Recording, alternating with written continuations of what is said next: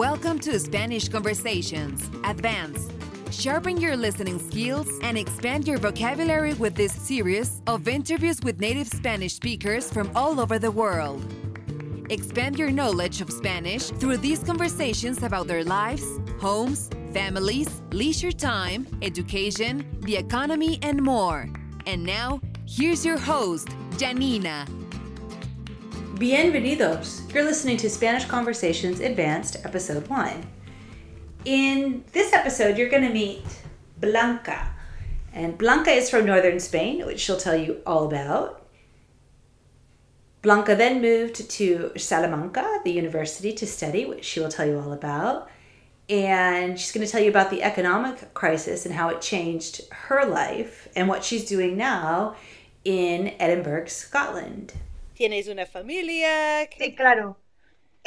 Yo soy profesora de español en Edimburgo. Sí. Tengo una escuela y las personas, tanto escocesas, cada vez hay más escoceses que quieren aprender español porque está bastante cerca y sí. Es el lugar de vacaciones. Sí. Y muchas personas tienen o una casa o familia o sí. Hay una conexión muy fuerte.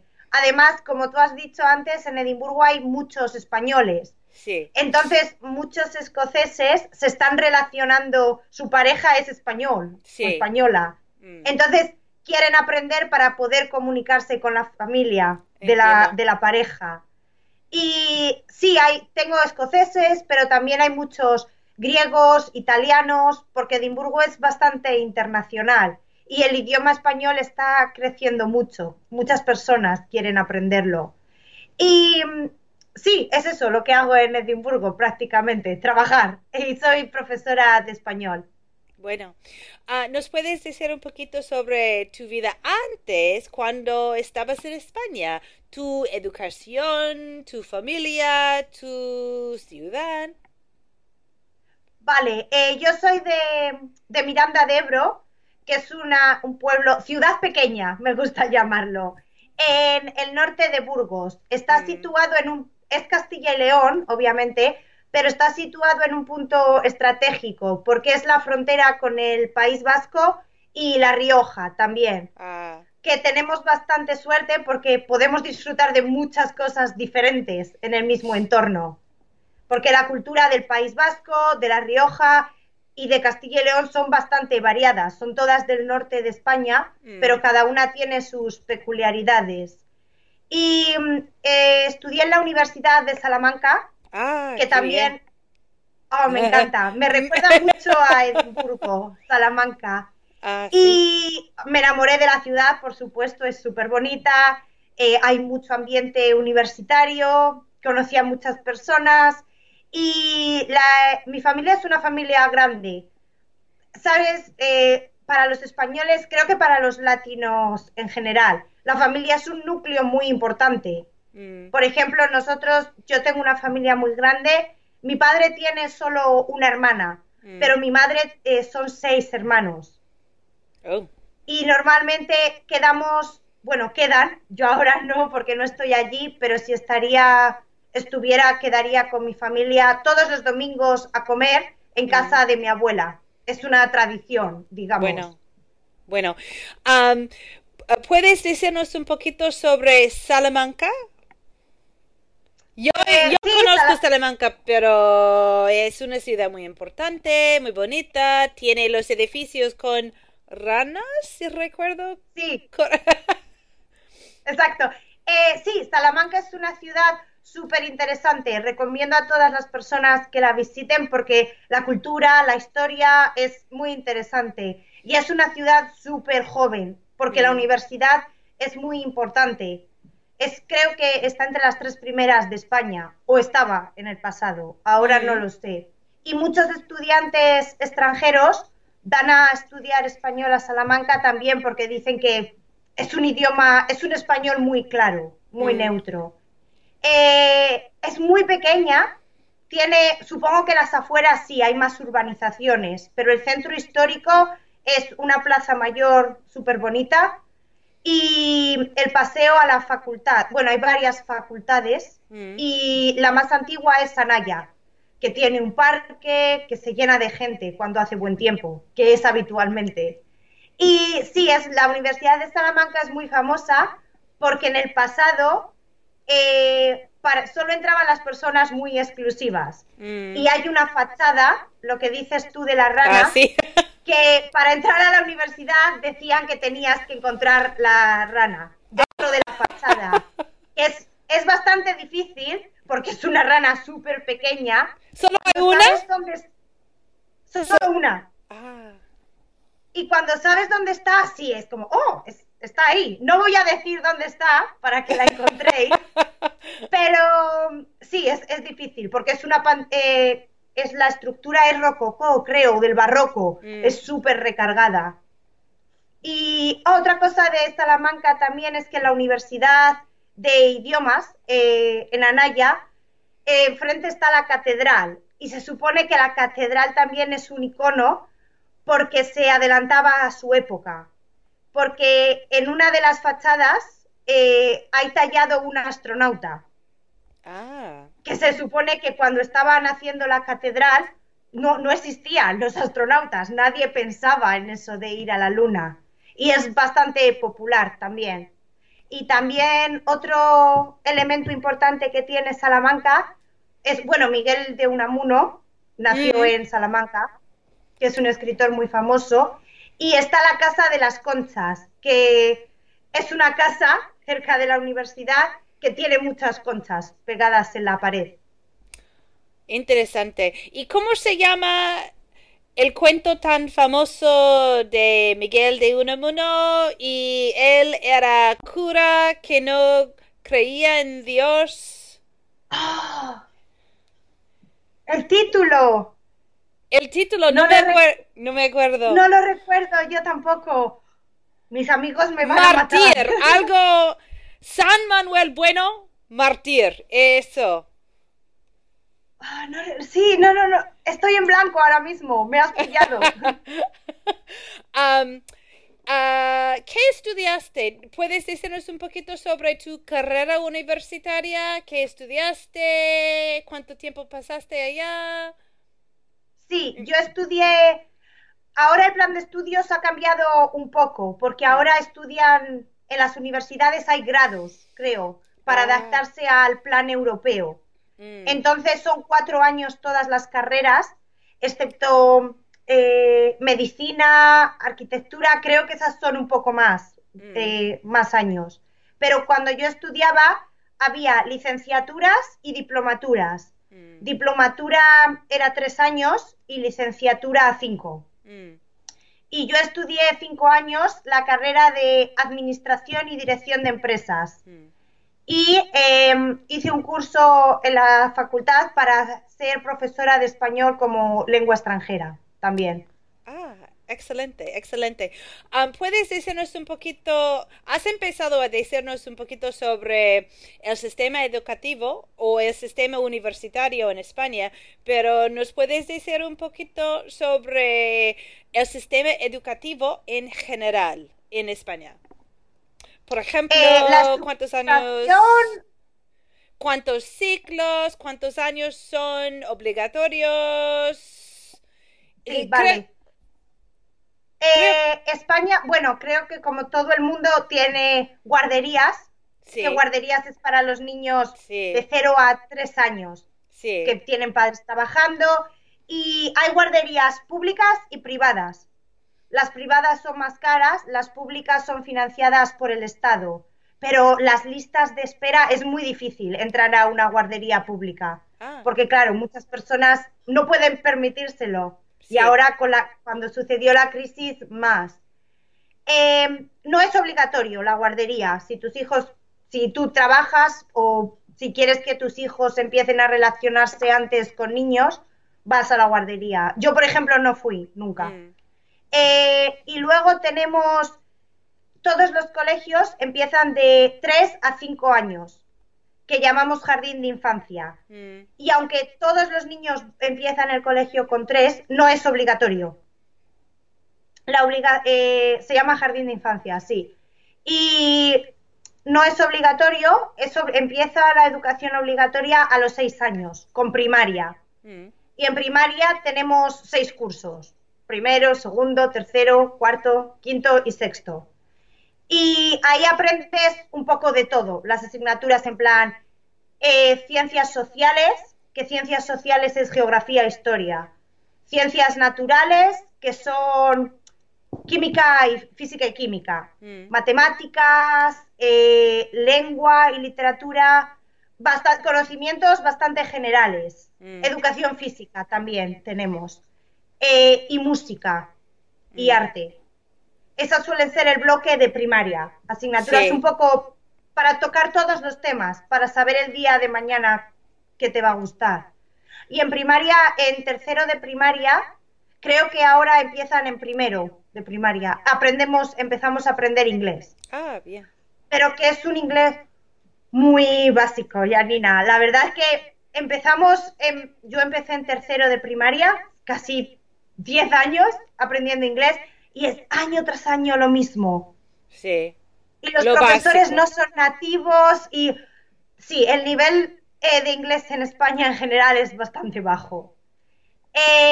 Y luego, después de primaria, tenemos la ESO, que en la ESO son 4 cursos, que es educación secundaria obligatoria. Es de 12 años a 16, creo.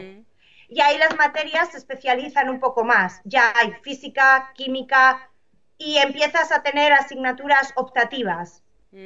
Si tú piensas que vas a ir más por ciencias, puedes tener tecnología o dibujo, y si crees que no, pues es más arte y geografía, historia, esas cosas. Y después de la ESO, como es el fin de la enseñanza obligatoria, puedes tomar varias alternativas. Puedes ir a bachiller, que son 2 cursos de preparación para la universidad, y puedes ir a un curso de grado superior, de grado medio, que es una enseñanza más práctica para el mundo, enfocada al mundo laboral. O puedes ponerte a trabajar. Y después de hacer el bachillerato, que son 2 años, como te he dicho, tenemos selectividad, que selectividad es la prueba de acceso a la universidad, que te examinas de lo que has estudiado en los 2 últimos años en bachiller. Ah, bueno. Otra pregunta. Has mencionado 2 o 3 veces la crisis económica y una amiga mía me dijo hace 3 o 4 años, no me acuerdo, cómo pasó la crisis económica y lo que tiene que ver con el sistema educativo en España, que son muy vinculados y durante muchos años había un auge, ¿sí? de edificios, de construcción, de edificios de apartamentos, edificios en la playa, edificios, y había mucha gente que no quería terminar su educación porque iban a ganar más dinero trabajando en construcción. Y cuando todo paró, cuando todo acabó, colapsó, sí. No tenían nada, no tenían habilidades para trabajar, no tenían educación, no tenían otras habilidades para trabajar en bancos, en escuelas, en hospitales, en otro campo de empleo. ¿Sí? Sí, tienes razón, porque cuando sucedió la crisis, antes de la crisis, bueno, era la burbuja inmobiliaria. Sí. Todo el mundo era... Mejor dicho. Exacto, y tanto. Y sí, fue como la construcción era el futuro, hay que meterse en construcción porque todo el mundo va a necesitar una casa para vivir. Y las personas del resto de Europa quieren una casa en España. Y claro, lo que dio lugar a que muchas personas dijeron, no voy a continuar mi educación, puedo tener dinero rápido. Y era buen dinero en la construcción. Es un trabajo duro, pero se hacía dinero. ¿Y qué pasó? Que claro, dejaron la escuela, la educación a los 16 años, con una educación muy básica. Entonces estuvieron trabajando por un tiempo, pero cuando la crisis colapsó no había trabajo, de Sí, repente. Incluso edificios que se estaban construyendo dejaron de construirse. sí, ¿Y qué pasó? Que hubo un gran número de personas desempleadas y de personas poco cualificadas. sí, Entonces, eso, por ejemplo, tengo varios amigos que es triste, ellos dejaron de estudiar porque querían trabajar.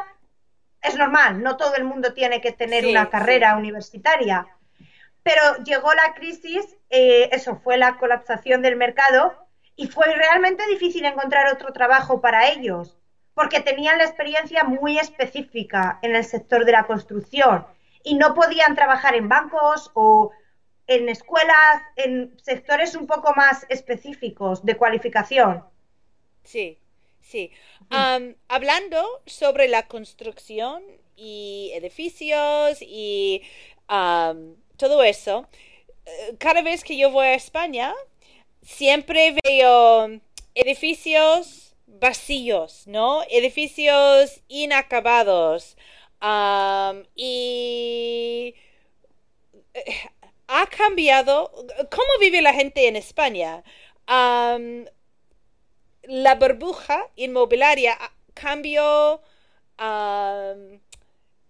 cómo la gente vive. Por ejemplo, yo sé que mucha gente es diferente en mi país. Por ejemplo, los hijos van a la universidad o van a otra vida, digamos, fuera de la familia nuclear y viven en un apartamento, viven en otro lugar. Y en España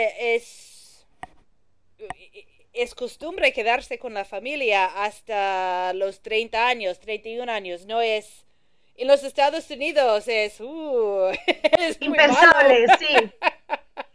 Tienes razón, sí. En España siempre, como te he dicho, estamos unidos a nuestras familias y es normal, incluso en el pasado, acababas la universidad y volvías a casa de tus padres hasta que encontrabas un trabajo. Sí, Pero, claro, sucedió lo de la burbuja, muchas personas que tenían unos trabajos no tan buenos, no tan bien pagados, tan bien remunerados, se dieron cuenta de que no podían pagar su alquiler o su hipoteca y tuvieron que regresar a casa de sus padres.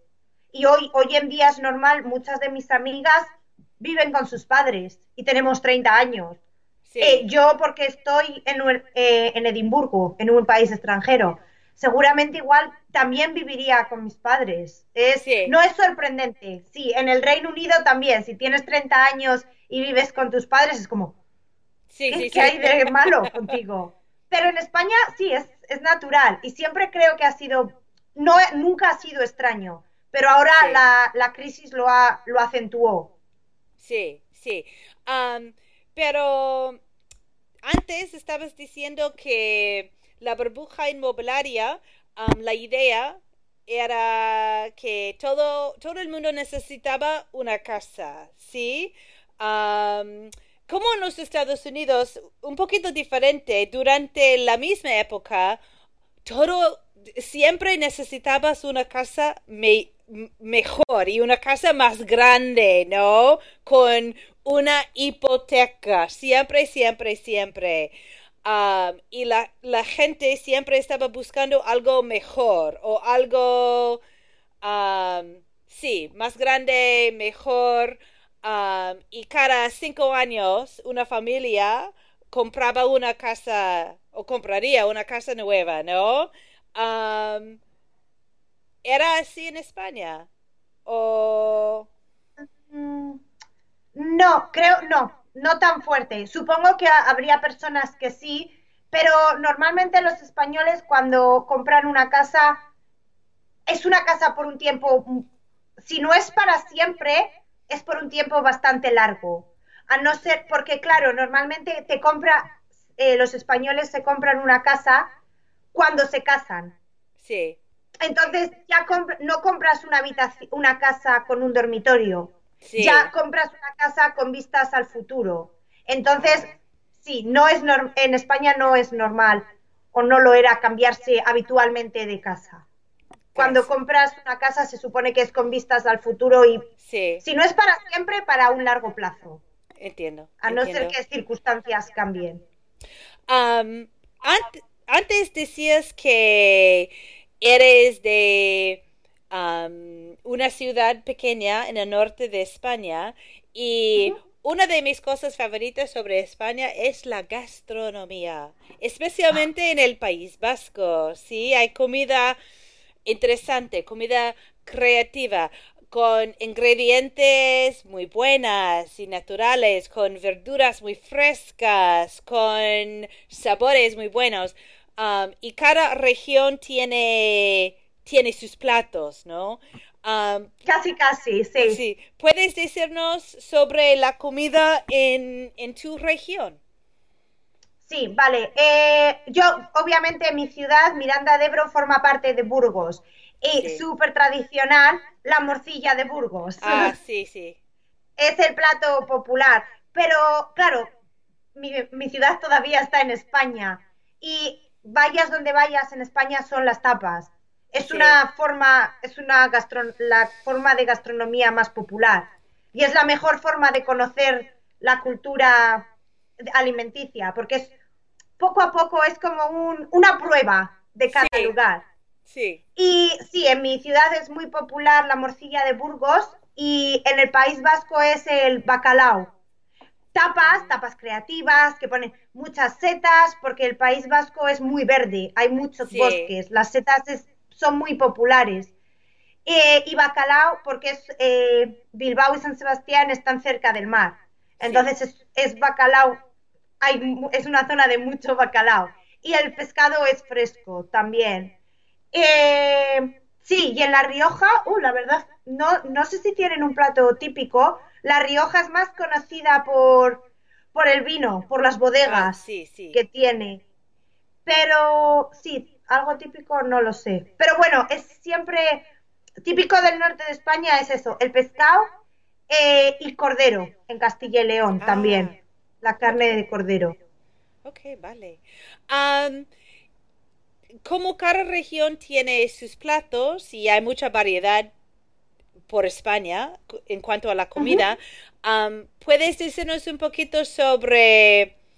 yo sé que cada pueblo, cada región tiene sus fiestas, ¿sí?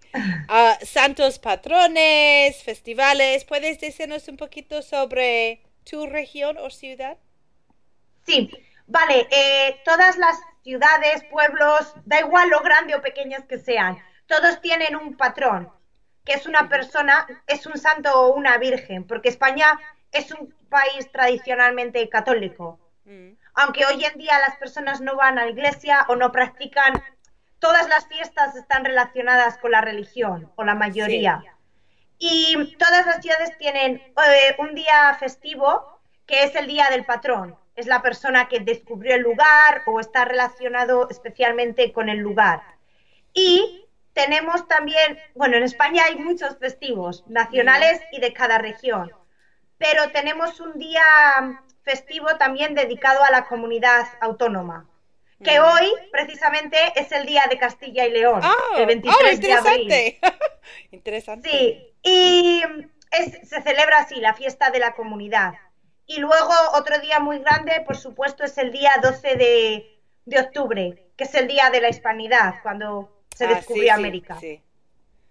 Y sí, Interesante. bueno, y aparte de eso, en diciembre tenemos la Navidad, como en todos esos sitios, la Virgen, la Inmaculada Concepción y el Día de la Constitución. Ah. Y am, una pregunta sobre ¿es el 28 de diciembre? ¿Es el día de los... Perdón, ah, te has cortado, no te he oído. Ay, lo siento. Am,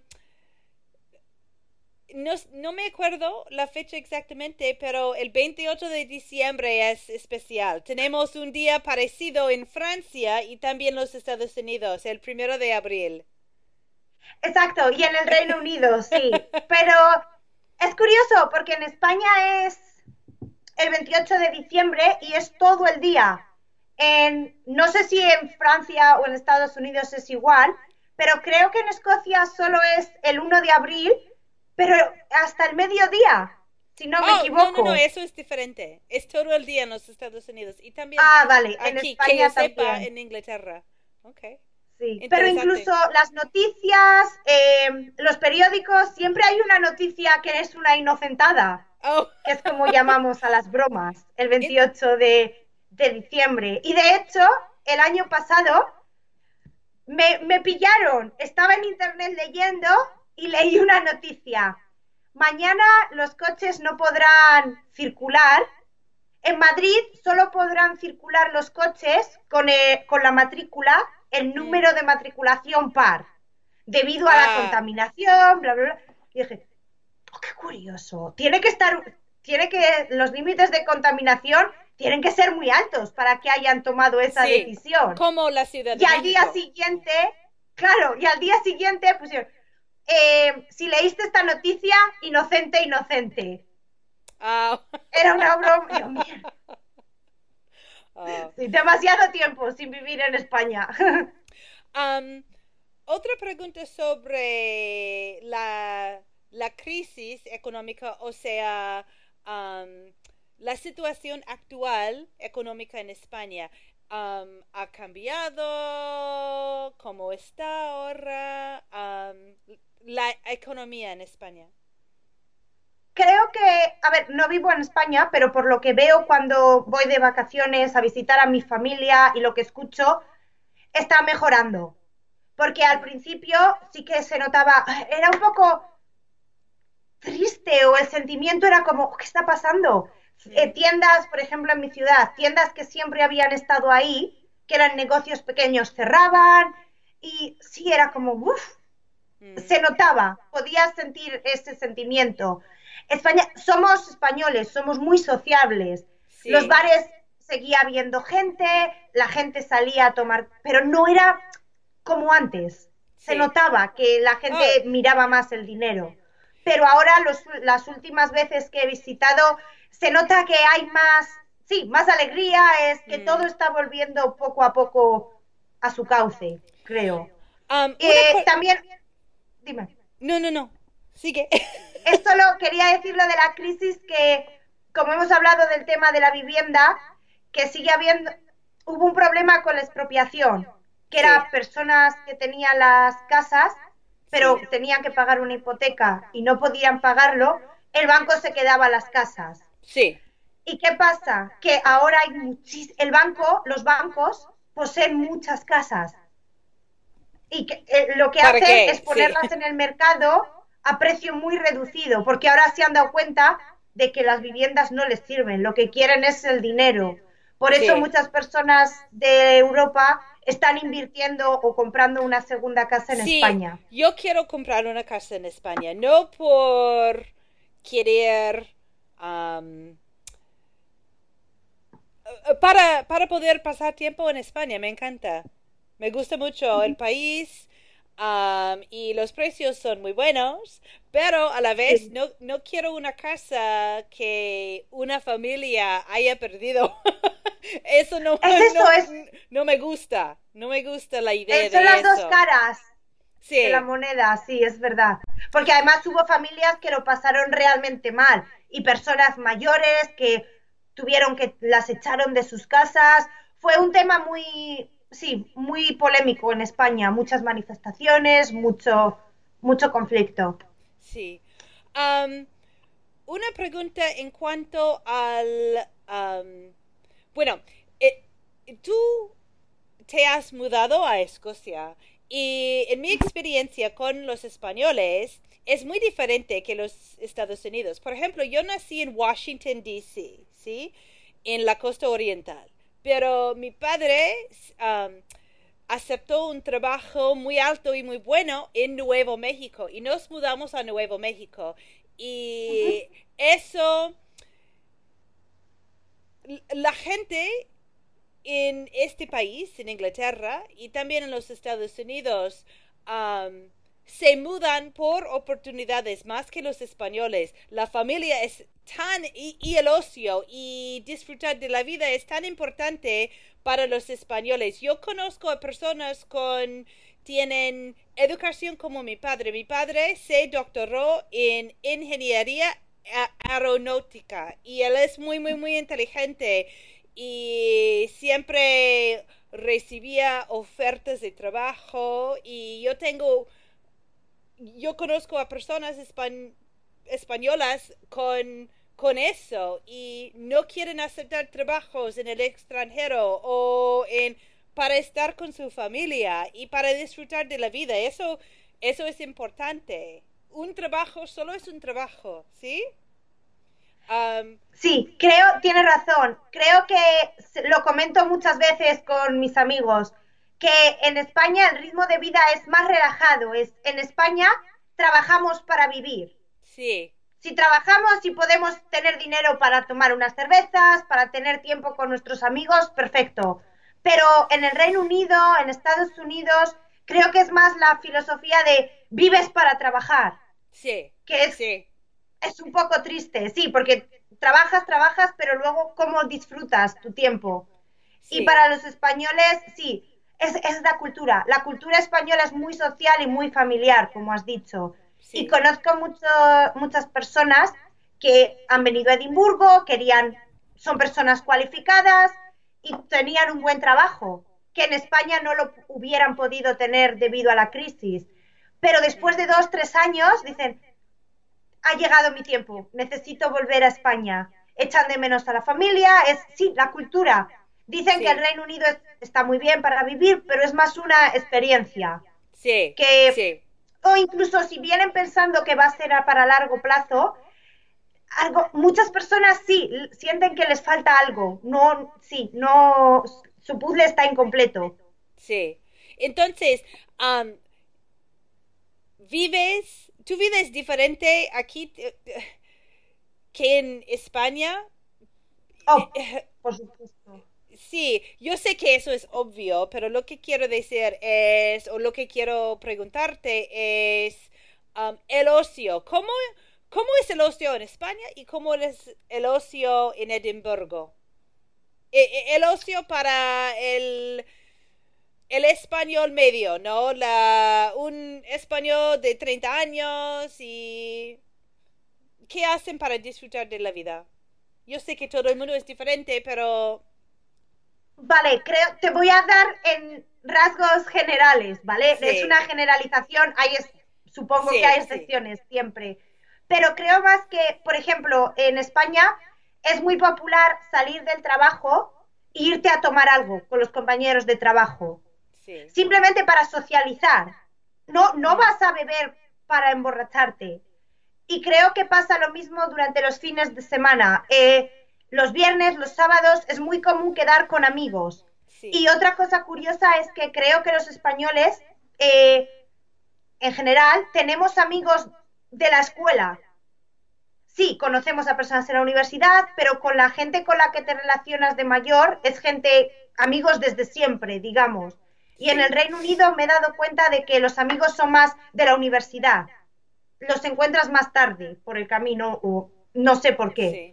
Sí. Y en España sí, sueles quedar con los amigos, probablemente en el mismo bar, sea el bar de referencia, y quedas para comer, para cenar, para tomar algo. Y empiezas con una cerveza, es muy social, te pones al día de lo que ha pasado durante la semana, y sí, luego en España no te quedas mucho tiempo en un bar. Vas, tomas una caña, un pincho, estás un tiempo y te mueves. Así, vas por varios bares. Entonces, al final las personas se emborrachan, pero porque obviamente van muchos bares. Sí. Se bebe mucho. Pero no es el punto principal. Quedas con los amigos. El ser social es lo principal y después viene lo demás. Mientras que creo que en el Reino Unido la cultura es más de quedamos para beber. Es más, sí, no es social, creo. Pero durante la semana... Respecto el ocio, creo que en Edimburgo también la gente es muy, muy activa. Sí. Les gusta beber, obviamente los españoles también, pero les gusta mucho jugar al golf o el golf es muy popular en el Reino Unido. A mí personalmente no me apasiona, pero o son también les gusta andar los domingos o sí. Y lo mismo en España. Creo que en España es popular los viernes y los sábados hacer algo con los amigos y los domingos es más un día para la familia. O comes con la familia, o paseas, andas en bicicleta, es una actividad así. Se va al cine, pero no es algo tan popular. ¿Y cuál es la diferencia generalmente, entre la actitud hacia la familia, la importancia de la familia en España y en Escocia, en el Reino Unido? Creo que la familia es un pilar súper importante en España, pero en el Reino Unido, en Escocia, no tanto. Sí, pero incluso viviendo me sorprende porque tengo amigos que viven en la misma ciudad que sus padres, pero no les ven por lo menos una vez a la semana. Como, es igual una vez al mes. Sí que hay contactos, se llaman y saben lo que está pasando, pero no es la necesidad de verles, no es la cultura de, estoy cerca de casa de mi madre, voy a ver qué hace. Sí. O hoy voy a comer con mis padres, o voy a ver a mi sobrina. No es tan... Sí, es un poco más organizado, es algo como que hay que hacer. Hoy toca ver a mi madre. En España es más como, sale más natural, creo. La conexión es muy fuerte. Okay. Y el último tema, creo que es el último tema. El papel de la mujer en España ha cambiado durante... Bueno, la primera vez que estudié en España fue hace mucho tiempo. Estudié español en Madrid hace muchos años y yo he visto muchos cambios por los años. Hay más mujeres trabajando fuera de la casa. Las cosas han cambiado. En general, ¿cómo es el papel de la mujer en la sociedad española, en tu opinión? Creo que el papel de la mujer... Bueno, creo que las mujeres son héroes en todas las sociedades. Sí. Y cada vez más. Y ahora que me hago mayor lo pienso y digo, mi madre es un genio. Ha criado a 2 niñas, trabajaba, cosía, cocinaba. Yo no tengo hijos, solo trabajo. Y Dios mío, es muy duro cuidar una casa y trabajar al mismo tiempo. Sí. Pero sí, creo que el papel de la mujer ha cambiado mucho y sigue cambiando, de hecho, porque cuando mi madre era más joven, las mujeres eran más popular, cuidaban a los hijos. Sí. Y creo que la generación de mi madre, la generación de los 60, sí, realmente fue el cambio un poco más radical. Las mujeres querían trabajar, las mujeres podían tener una vida independiente de la casa. Sí. Y hoy en día, sí, las mujeres trabajan. Creo que, por desgracia, existe una brecha salarial. No estoy segura, pero leí hace tiempo, el año pasado, que sí, que la brecha salarial existía, que una mujer y un hombre en la misma posición no reciben el mismo sueldo, el mismo salario. Sí. Pero hoy en día la mujer está muy, muy integrada en la sociedad y todo tipo de trabajos. Normalmente hay trabajos mayoritariamente de hombres, como taxis, pero cada vez es más común ver una mujer taxista o nos sorprende. Y no decimos, ¡oh, una mujer taxista! No, es algo generalizado en la sociedad hoy en día. Bueno. Muchísimas gracias. Vamos a terminar. Creo que he hecho todos los temas que quería. Y quiero agradecerte por estar aquí conmigo. Y voy a enviarte las cosas después de... Tengo que transcribirlos. No sé cómo decirlo exactamente en español. Transcribirlos, sí. A veces, bueno, mi marido es francés, yo soy de los Estados Unidos, hablo español, vine aquí desde Japón, donde pasé 5 años y por eso a veces los idiomas siempre... Es una mezcla, ¿no? Sí. Es difícil encontrar la palabra transcribirlos en el idioma adecuado. Sí. Pero muchísimas gracias por todo y ha sido un placer. A ti, muchas gracias por contactarme. Estoy muy orgullosa. Muchas gracias. Hasta luego. For more resources for learning and teaching languages and for more information about the accompanying course materials, visit reallifelanguage.com/reallifelanguageblog.